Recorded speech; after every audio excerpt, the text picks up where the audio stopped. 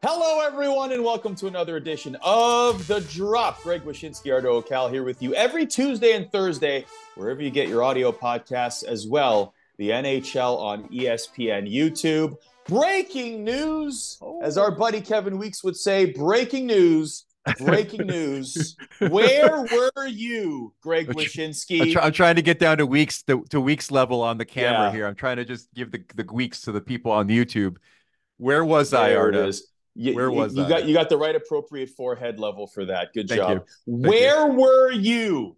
You will always remember this moment. Where were you, Greg Wyshynski, when you found out that the musical act for the Stadium Series will be the Jonas Brothers? I was watching Good Morning America, obviously, where Commissioner Bettman made the announcement after spending his entire day in Bristol, Connecticut earlier this week. And what fun we had with the commissioner on ESPN, didn't we, kids?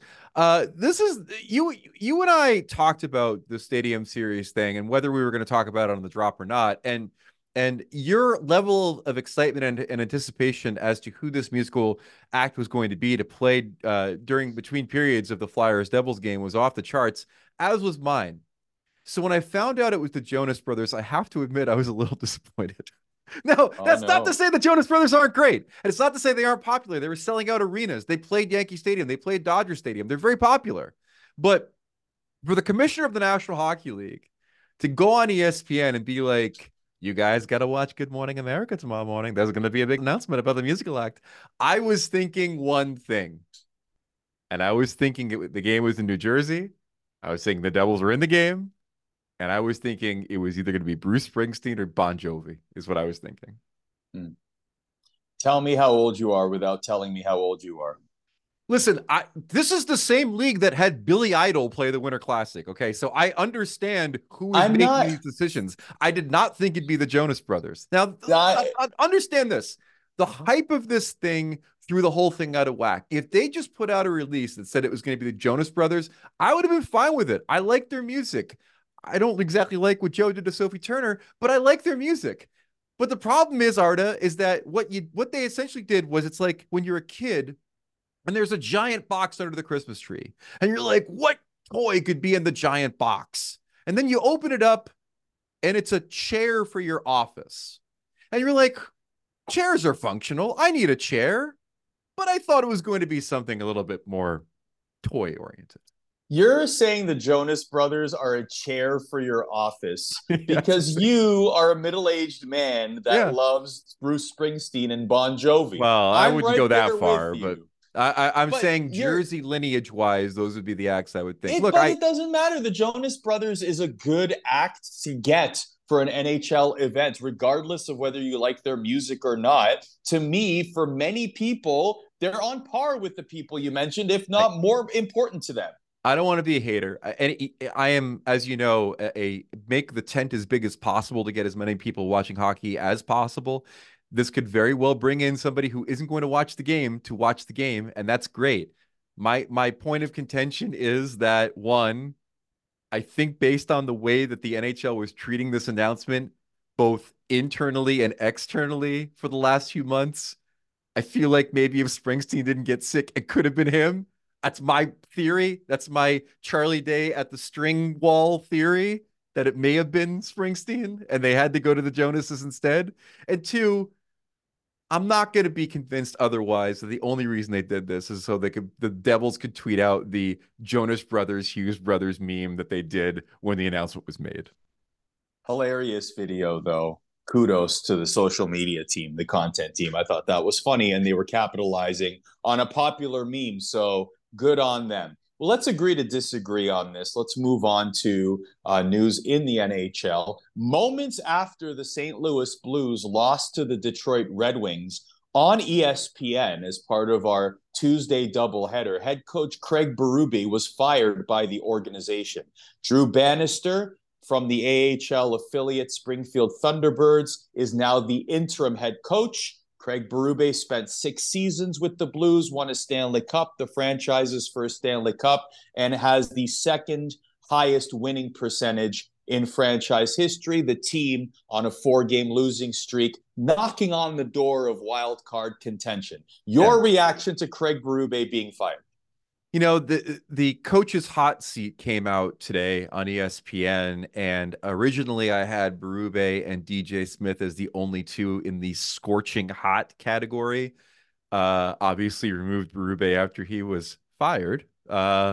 And the reason for it was that it was pretty obvious that the Blues weren't going to be able to do anything with the roster significantly, and Doug Armstrong wasn't going to fire himself, which leads you to believe that it's always going to be the coach that eventually pays the price. The Blues are 26th in goals per game. Jordan Kyrou is shooting 5.7% as 5 goals in 27 games after scoring 37 last season. The power play is beyond pathetic. Arda, when Berube was fired, the power play had 7 goals in 83 attempts. Okay. Their penalty kill has 8 goals. Never have a power play that's outscored by your penalty kill, people. So there was a lot of writing on the wall for Berube to get fired. I'm going to play a little Elliot Friedman now for a second. I did receive a text today, Arda, that did say that what if it was a mutual conclusion between Doug Armstrong and Craig Berube to have him move on from the team because it wasn't going to get any better. That's why they shared a beer. There's my Elliot Friedman for the day. But I don't know. Now you have to do that every show. Now you have to do an Elliot's corner Sure. every show. And then I received another text that said, "Don't go there." So yeah, I'm just saying the possibility is that they both agreed that maybe this wasn't working anymore, and it wasn't like Doug Armstrong putting his foot down and saying, "You're the problem. You got to go." But what did you think of the firing? What did you think of the firing? The timing was interesting, kind of a late night kind of situation. They didn't wait till the next day. We literally did a studio update for it in the second half of our doubleheader. Is kind of like took over instead of the Connorverse, which was the big storyline of the night. All of a sudden, this comes out, so you're scrambling to give the news to the viewing audience. The first thing I thought of, well, after processing the news, the Blues have a history of new coaches mid-season working out well for them. Look no further than their Stanley Cup run. So more generally, though, with Drew Bannister coming in from the AHL affiliate, Craig Berube being let go here as we approach a third of the season in, or approaching half. I mean, we're only about a month or two away from that point. How successful do you think this coaching change will be? Well, I mean, based on what we've seen this season already with John Hines and Chris Knobloch, maybe it's the spark they need. Look, it's the same kind of situation. Like at some point, the power play is going to get better. At some point, Jordan Kyrou is not going to shoot 5.7%. Like there are metrics right now for the Blues that are going to improve, and plus they're again within spit and distance of a playoff spot anyway. But the problem right now for St. Louis isn't coaching, and the problem is not necessarily what Jordan Kyrou is doing, what the power play isn't doing. The problem is that the roster isn't that good. The problem is the roster isn't of a playoff quality. And watching Doug Armstrong's press conference this week, I watched a general manager doing the Principal Skinner meme from The Simpsons. Is it me? No, it's the kids that are wrong, kind of thing, when he's looking at this roster. The hardline stance that he took on the Alex Pietrangelo contract when he was a free agent that eventually had him look over and see if the grass was greener in the desert is the thread that unraveled the sweater. That was the moment in which this team started to kind of stumble down the stairs. The moves he's made since they won the cup haven't made the team better. The contracts that he's signed since winning the cup have been a series of disasters, a bunch of full no trade clauses for a defense core that stinks. It's the problem is not coaching, it's construction. And maybe all of the people in the media, especially the national media, that tend to treat Doug Armstrong better than other GMs, probably for reasons, will take a hard look at this roster and say it's been mismanaged, because it has been mismanaged. And I think that if you really take a hard look at where the Blues are and where they're headed, it's much more of a problem with the construction of the roster than it is anything that Craig Berube did behind the bench. So to our point here, the fourth time under Doug Armstrong that the team has changed head coaches mid-season. In each of those previous three instances, the team's points percentage improved significantly under the new coach. And the Blues not only made the playoffs, but won a series, of course, won a Stanley Cup in an instance as well. Is this the last card that, Doug, to your point about everything you said about Doug Armstrong, is this the last card he has to play?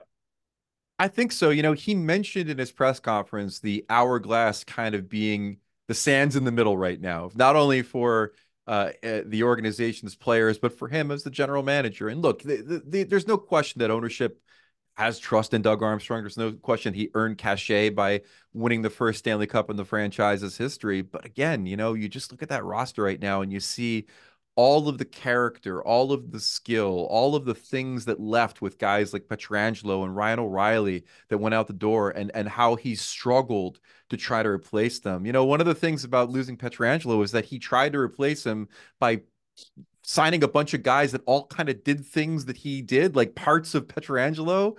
I refer to it as sort of like Voltron leaves and then you go and sign a bunch of different lions, right? Like it's kind of what he Okay. tried to do. And so it didn't work. And the roster didn't work. They're not nearly as good as the other teams in the West. If they did get into the playoffs, it would just to be, again, to be a first round bye for somebody. They've only won one playoff series since winning the cup. So just overall, I think it's a problem with the management right now, and maybe a full organizational change is in the wanting right now. So Craig Berube leaves the Blues with a 206, 131, and 44 record in parts of 6 seasons with the Blues. As I mentioned, second best points percentage by any coach in franchise history. He was there when the team won their very first Stanley Cup in history in 2019. What do you think Craig Berube's legacy will be as head coach of the Blues? I covered a lot of that cup run, and we all remember Jordan Bennington kind of doing the stone cold, blood in his veins, winning a game 7 on the road routine, and how important that was to that run. But for me, the reason the Blues won the cup is because every time it felt like the wheels were wobbling on the wagon, every time they faced adversity in the playoffs, and sometimes in cases where they got absolutely jobbed by a call, for example, it was always Craig Berube behind the bench and in press conferences and behind the scenes that kept them on an even keel. He had the right temperament for the moment. He was the right coach for the situation, and he kept them on track towards that destination the entire time. And they don't win without him. He was the perfect guy for that moment for that team, and that cup. His name's on the cup. It will always be on the cup as the St. Louis Blues coach, and it belongs there because he's the reason they won. Third coach to be let go this season, mid-season. Jay Woodcroft, Dean Evison, the other ones. Let's see what happens in St. Louis. Speaking of the ESPN doubleheader that we had on Tuesday night, there was a really cool moment that occurred during the Connorverse. Of course, the big storyline wish was Connor McDavid versus Connor Bedard, today's superstar versus tomorrow's superstar, and all the accoutrement that comes with that. But during the game itself, the backup goaltender in that game for the Edmonton Oilers, Calvin Pickard, wore a headset for us on the ESPN broadcast, not just for a quick interview. This was for most of the period. I'm John Butchergross with Ray Ferraro, and in-game unpaid ESPN analyst, backup goalie Calvin Pickard, who's with Ray. Good to be here. Thanks, guys.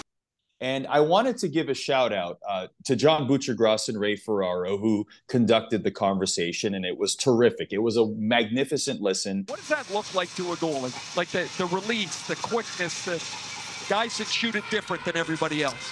Yeah, honestly, this is the first time I've seen Bedard, and I think it was his first shift. He put a nice shot upstairs there, but obviously playing with Connor, with Davo, every day in practice, he's moving a million miles an hour. You see it here firsthand when he plays in games, but I see it every day in practice, and it doesn't matter if it's a practice or game. It's great for me to play against him, and you see why he's so good.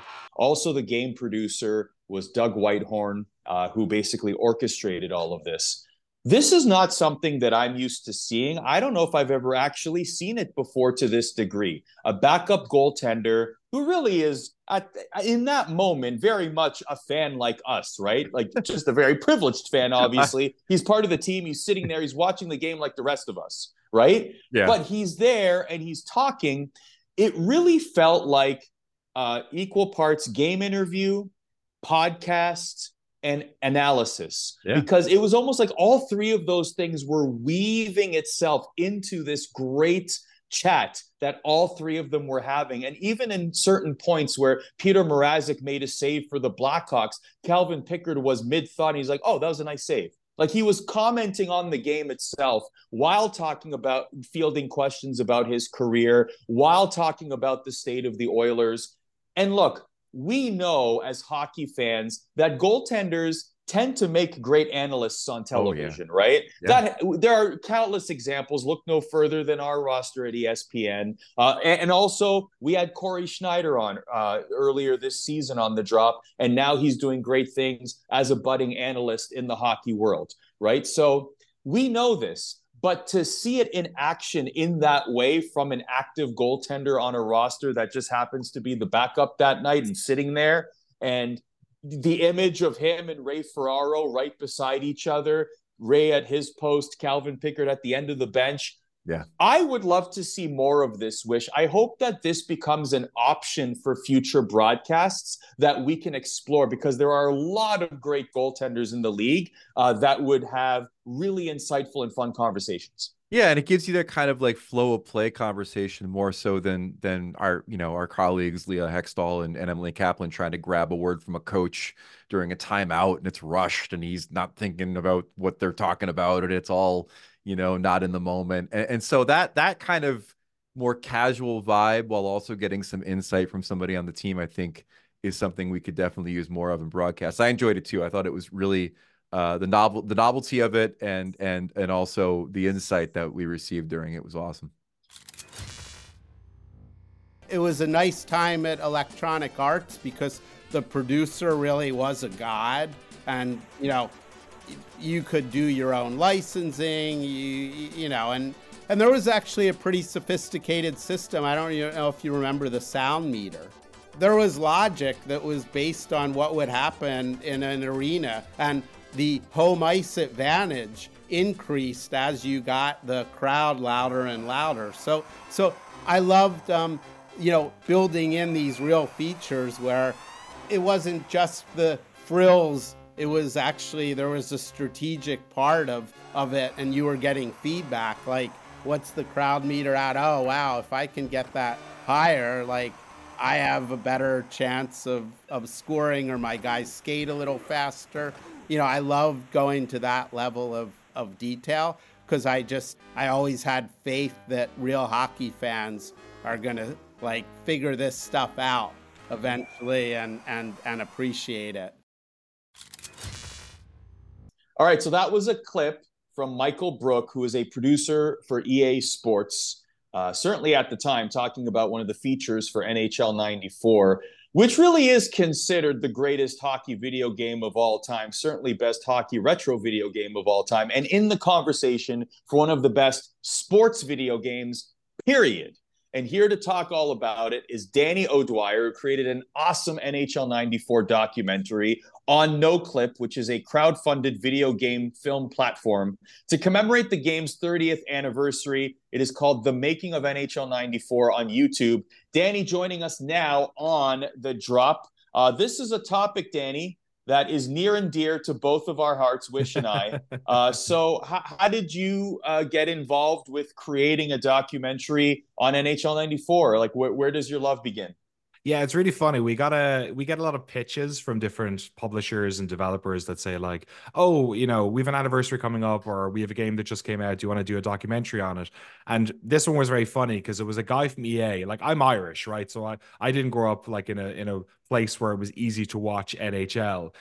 So he sends me this email and he's like, I don't know if this is like, are you going to care about this? But like NHL is turning 30 and we thought it would be cool. He didn't know that like also in Europe, NHL 94 was a huge deal for people who never had really played hockey games, or I'd never watched hockey on television. Hilariously, I think it was EA Hockey, which was the first one they made in 1992. That was in a pack with John Madden Football 92 on the Mega Drive, what was known as the Genesis over here. Yeah. It was in a 2-pack because you couldn't possibly ask Europeans to spend full price for either of those games. So you got both of them. And like, they're here's the America pack ever. It's like, here's the America Sports Pack. Exactly. So between those and NBA Jam, I think they're probably more responsible for getting a lot of my generation of gamers into American sports. Yeah.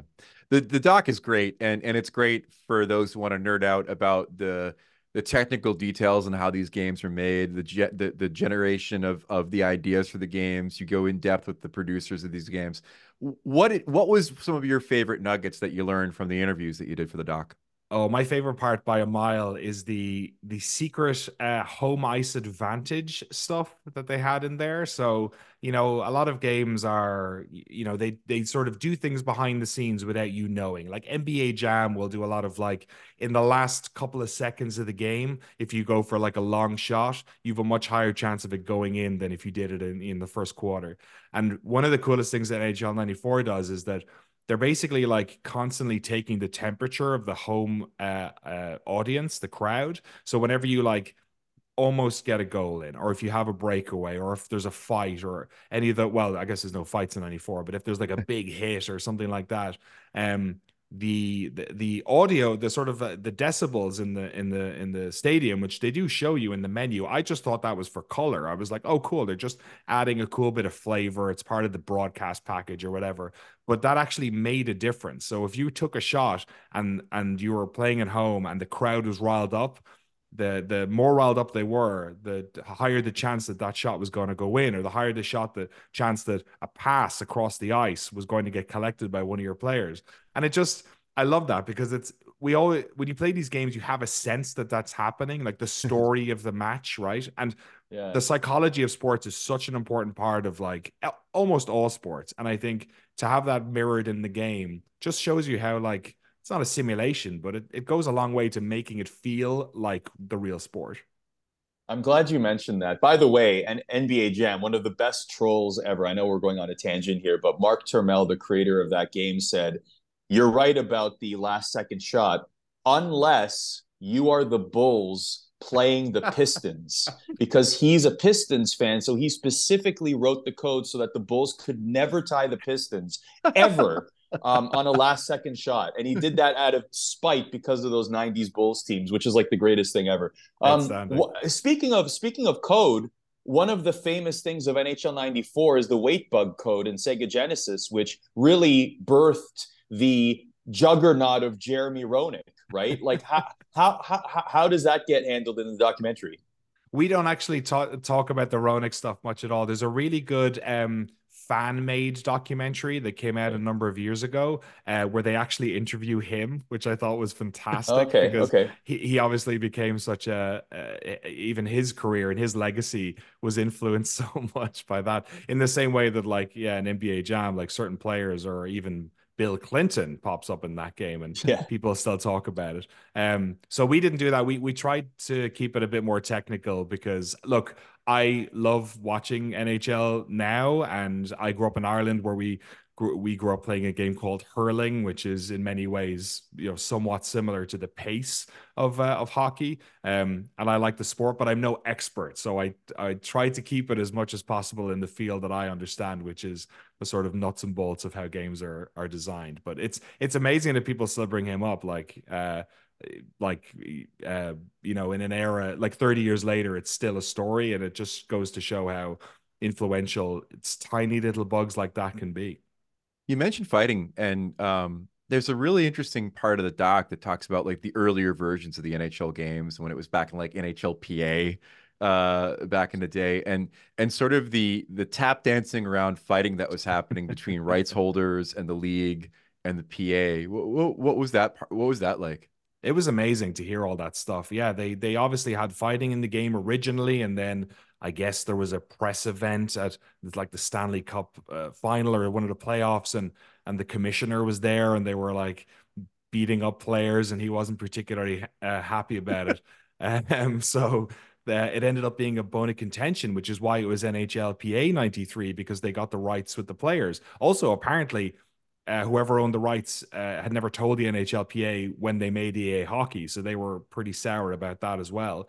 And then I guess they had to make the call with 94 of whether or not they wanted the NHL license or whether they wanted to have the fights. And It's the one asterisk on 94 is that later games had fighting, earlier games had fighting, and whether or not the fighting is something like, I'm sure, you guys are hockey fans, and I'm sure there's a lot of like conversations about fighting right over the generations and how much part of the sport it is and X and Y and all that sort of stuff. From a gameplay perspective, it's such an important part of those games, because not only does it like sort of create an entirely new game within the game, but that whole heat system I was talking about before, they had this whole thing in NHL 94 where like if the home ice is getting this advantage and all that like temperatures building up and they're getting all that advantage, you can negate that by like bashing into one of their players and having the audience basically burn out all their enthusiasm on a fight. So it would have Wow. become a gameplay consideration. So yeah, it's sad that they took it out, but from a sort of storytelling perspective, I found it very interesting. And I think every good game needs to have an asterisk. Nothing's perfect, right? There's always something to improve. And obviously in 95 and 96, they got a lot of that stuff back in. And that's why we have the conversation about why is it 94 is the one that a lot of people say is the best. Some say it's 93, some say it's 95. And that's sort of the fights are a big part of that. So actually, let's expand on that, because you mentioned how technical your documentary is, right? A lot of people also point to 94 because it was the introduction of the one-timer. And then obviously, like Wish said, it was the merger of the NHL and the NHL Players Association. From a guts of the creation of the game standpoint and the evolution of the game itself, where does 94 land in terms of like hockey games of that era? I think it is the best one for a couple of reasons. I think, first of all, game development is very tricky, and designing games, you often don't get it right first time. So you kind of need to iterate on it. It's like, musicians with albums or anything, right? Or even like a good sports team. They need years to gel and kind of figure out what it's all about. And 94 was them sort of perfecting a lot of the ideas that worked, getting rid of some of the stuff that didn't. And then they had this amazing programmer in Mark Lesser who, despite not really understanding the rules of hockey when he started on the project, kind of knew people and new sports and new psychology, and was able to like add in a lot of flavor into 94. I also think that like audience expectation is another part of this. I think when you had like big sports like Madden, and you had like, NBA Jam and those types of thing, hockey obviously doesn't have the sort of like massive audience that a lot of those sports enjoy. And I think as a result, the games that were made that were hockey games were, to that point, not the most played or most exciting ones. They didn't get the most resources. And by the time 94 came along, there was all this buzz around EA Hockey and NHL PA 93. The 94 was the one that sort of broke it into the mainstream, and did so with an audience that wasn't expecting it to be that good. And that's the problem, is that the next year they expect it to be that good. So NHL 95 is a terrific game, but I just think there was something about the magic of that initial, like, oh, you need to play this hockey game. And it's like, well, I don't watch NHL. And it was like, no, don't worry about it. You need to play this game. It's really good, in the same way that breakthrough games like, NBA Jam did the same thing for basketball. So for me, I think it's that. Although my favorite part of the documentary is maybe the end, where Mark Lesser sort of decides that the reason why NHL 94 was the best of the lot was because there was something going on in Maine with the local college team that was With the having Bears. it's having its best year ever, and in 94, and he was just down the road from the college. So maybe it was Maine magic, It is interesting though, like the idea of like non-hockey people being behind one of the most iconic hockey games of all time. It reminds me of like Tim Burton saying he wasn't a comic book guy when he directed Batman. Like, Right. it takes sometimes an outsider to bring in a little bit of that vibe and that feel that might not be there if it was a bunch of hockey obsessives making it. One of my favorite things in the doc is actually when the guy who is creating the player ratings is just like throwing numbers at these guys and then getting feedback from the hockey people being like, no, that is completely wrong. This person should not be this good. And it's a really funny part of the doc. Last question for me. The thing that I've always found about the 94 in particular, why people keep on coming back to it, is the simplicity of it. Later games, and you cover this in the doc, the graphics got better, but the gameplay got more confusing and jankier and not as fun. And as we've gone through the EA series, they've gone and revisited the style and the gameplay of 94 and 93 and 95 to get back to kind of that fun user experience. And it was it just a snapshot in time? Did they lose the thread at some point and forget what made these games fun?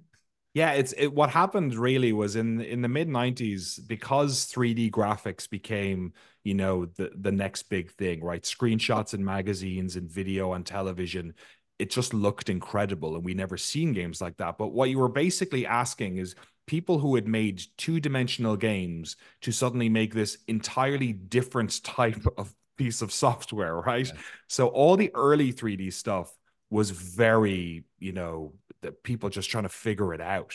So a lot of those early 3D games, not just in NHL, but like across the board, you had a lot of studios just disappear overnight because they weren't able to make that transition. It's like asking a carpenter who had made, doors their whole life to suddenly, make cabinets. And you're like, oh, well, I've trained in doors my whole life. So I think that's a big part of it. And then also you hit on a really good point, which is that simple games, and even back then people would say, if they were playing, if you handed it to your parents and they're like, what is this controller? It's got multiple buttons. Obviously these days the controllers have way more buttons, but even then wasn't exactly easy to pick up and play for some people. But simple games, simple design doesn't age. Good game design doesn't age. It's the reason why we still do jigsaws. It's the reason why chess is still popular. Just because things get more complicated doesn't necessarily mean that they sort of spread or have that mainstream appeal. And NHL 94 is just a perfect little game. You pass with one button, you shoot with another button, and then you intuit the rest of it. And especially for a sports game, because sports are complicated things. They have esoteric rules that, are complicated. I never watched an NHL game when I was playing that game. I understood what icing was. I understood what offsides were. Wow. Based on the game. The game was able to communicate it. Okay. So I think in many ways, like you said, it was a marriage of people who understood the sport, people who were maybe outsiders who were able to empathize with folks who didn't understand the sport, and making something that was simple and worked great and appealed to people outside of the sport and people within the sport. And that is a razor fine line to do in games. So Danny O'Dwyer created a documentary called The Making of NHL 94. People can find it on YouTube right now. Yeah, it's on our NoClip YouTube channel. If you type NoClip into YouTube, you'll find us, or just type NHL 94 and you'll see the thumbnail. Danny O'Dwyer joining us here on The Drop. A little dose of nostalgia. You love it. Thanks, man. Thanks for having me. Connor McDavid was hard at work off the ice, revamping the NHL All-Star Skills Competition. Apparently, he has his fingerprints all over this thing, Greg Wyshynski. Tell us about the overhaul of the Friday event of All-Star Weekend. I think it's really cool. So for those who haven't seen it, the skills competition now, the field has been narrowed to 12 players. Okay. It's going to be 8 players selected by the NHL and the NHLPA, 4 players the fans vote in from the All-Star player pool. It's only going to be 8 events. Everybody's going to do 4 of the first 6 events, which are your traditional hockey events, hardest shot, accuracy, all that stuff. The whole point of it is to kind of reorient skills back towards hockey skills and away from, dunk tanks and shooting the puck from the fountains of Bellagio, which again were buzzworthy, but maybe the players didn't feel as comfortable doing it. The McDavid of it all is really interesting. I talked to Steve Mayer from the NHL. You can read the article on ESPN.com. The league kind of went to McDavid as a sounding board and said, here's what we're thinking about for skills. What's your input? What skills do you think make for the best all-around NHL player? And was kind of looking for his endorsement along the way as to being on the right path towards revamping skills. And McDavid had a lot of input in what you're ultimately going to see at the All-Star game. It's a points-based thing. The better you do at these events, the more points you accumulate. You start to lose and eliminate players. You get to the 7th event and then the 8th event. The 8th event's what's called the NHL obstacle course, which is basically like all of the other events, but in smaller versions. The 7th event is the thing that has me really excited, Arda. A lot of people through the years have talked about the concept of what if playoff teams could pick their first round opponents. That's always been kind of the bell. My friend Jeff Merrick was always a real big advocate of what if a playoff team could pick their first round opponent. I don't know if we'll ever get there, but this might be the closest we get to it, which is what if a skater in a shootout had his choice of 8 different all-star goalies and got to pick which goalie he wanted to shoot on. The player with the fewest amount of accumulated points by the 7th event is going to be the guy who gets to pick first which of the 8 all-star goalies he wants to shoot against. I think that is dope. I think that is going to add so much kayfabe drama to the proceedings of, like, you know, does a flame pick an Oiler? You know, does a guy pick his teammate? Like, that whole thing is going to be really, really fun to watch when we get to that event, I think. First of all, I am not picking Pyotr Kochetkov. I'll tell you that much. Oh my God! Based on his check on Brady Tkachuk. If you're Brady Tkachuk, you might pick him, but I don't think Tkachuk's going to be an All-Star game. Personally. That would be drama. Imagine that situation. Yes, that would be the choice. Yes, you are correct. Brady Tkachuk picking Pyotr Kochetkov for revenge in the All-Star game would be hilarious. Be incredible. Yes, agreed. Yeah. I love that. That is really cool. Here's a thought. So I love the counsel of McDavid for the overall system of this. Mm-hmm. If the city-specific events, the Bellagio fountain, the pucks against the Cards, what happened in Florida, hockey golf, the hockey golf, right? Yeah.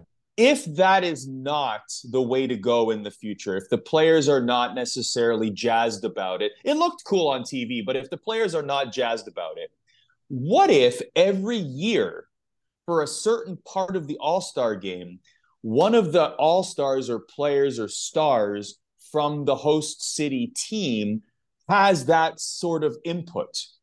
What if they are reached out to and said, how would you customize the All-Star game? And that becomes Brady Tkachuk's thing, Austin Matthews' thing, Sasha Barkov's thing, whatever. Yeah. Like, I think that a player involvement to that degree, like, I'm excited that Connor McDavid has got this input.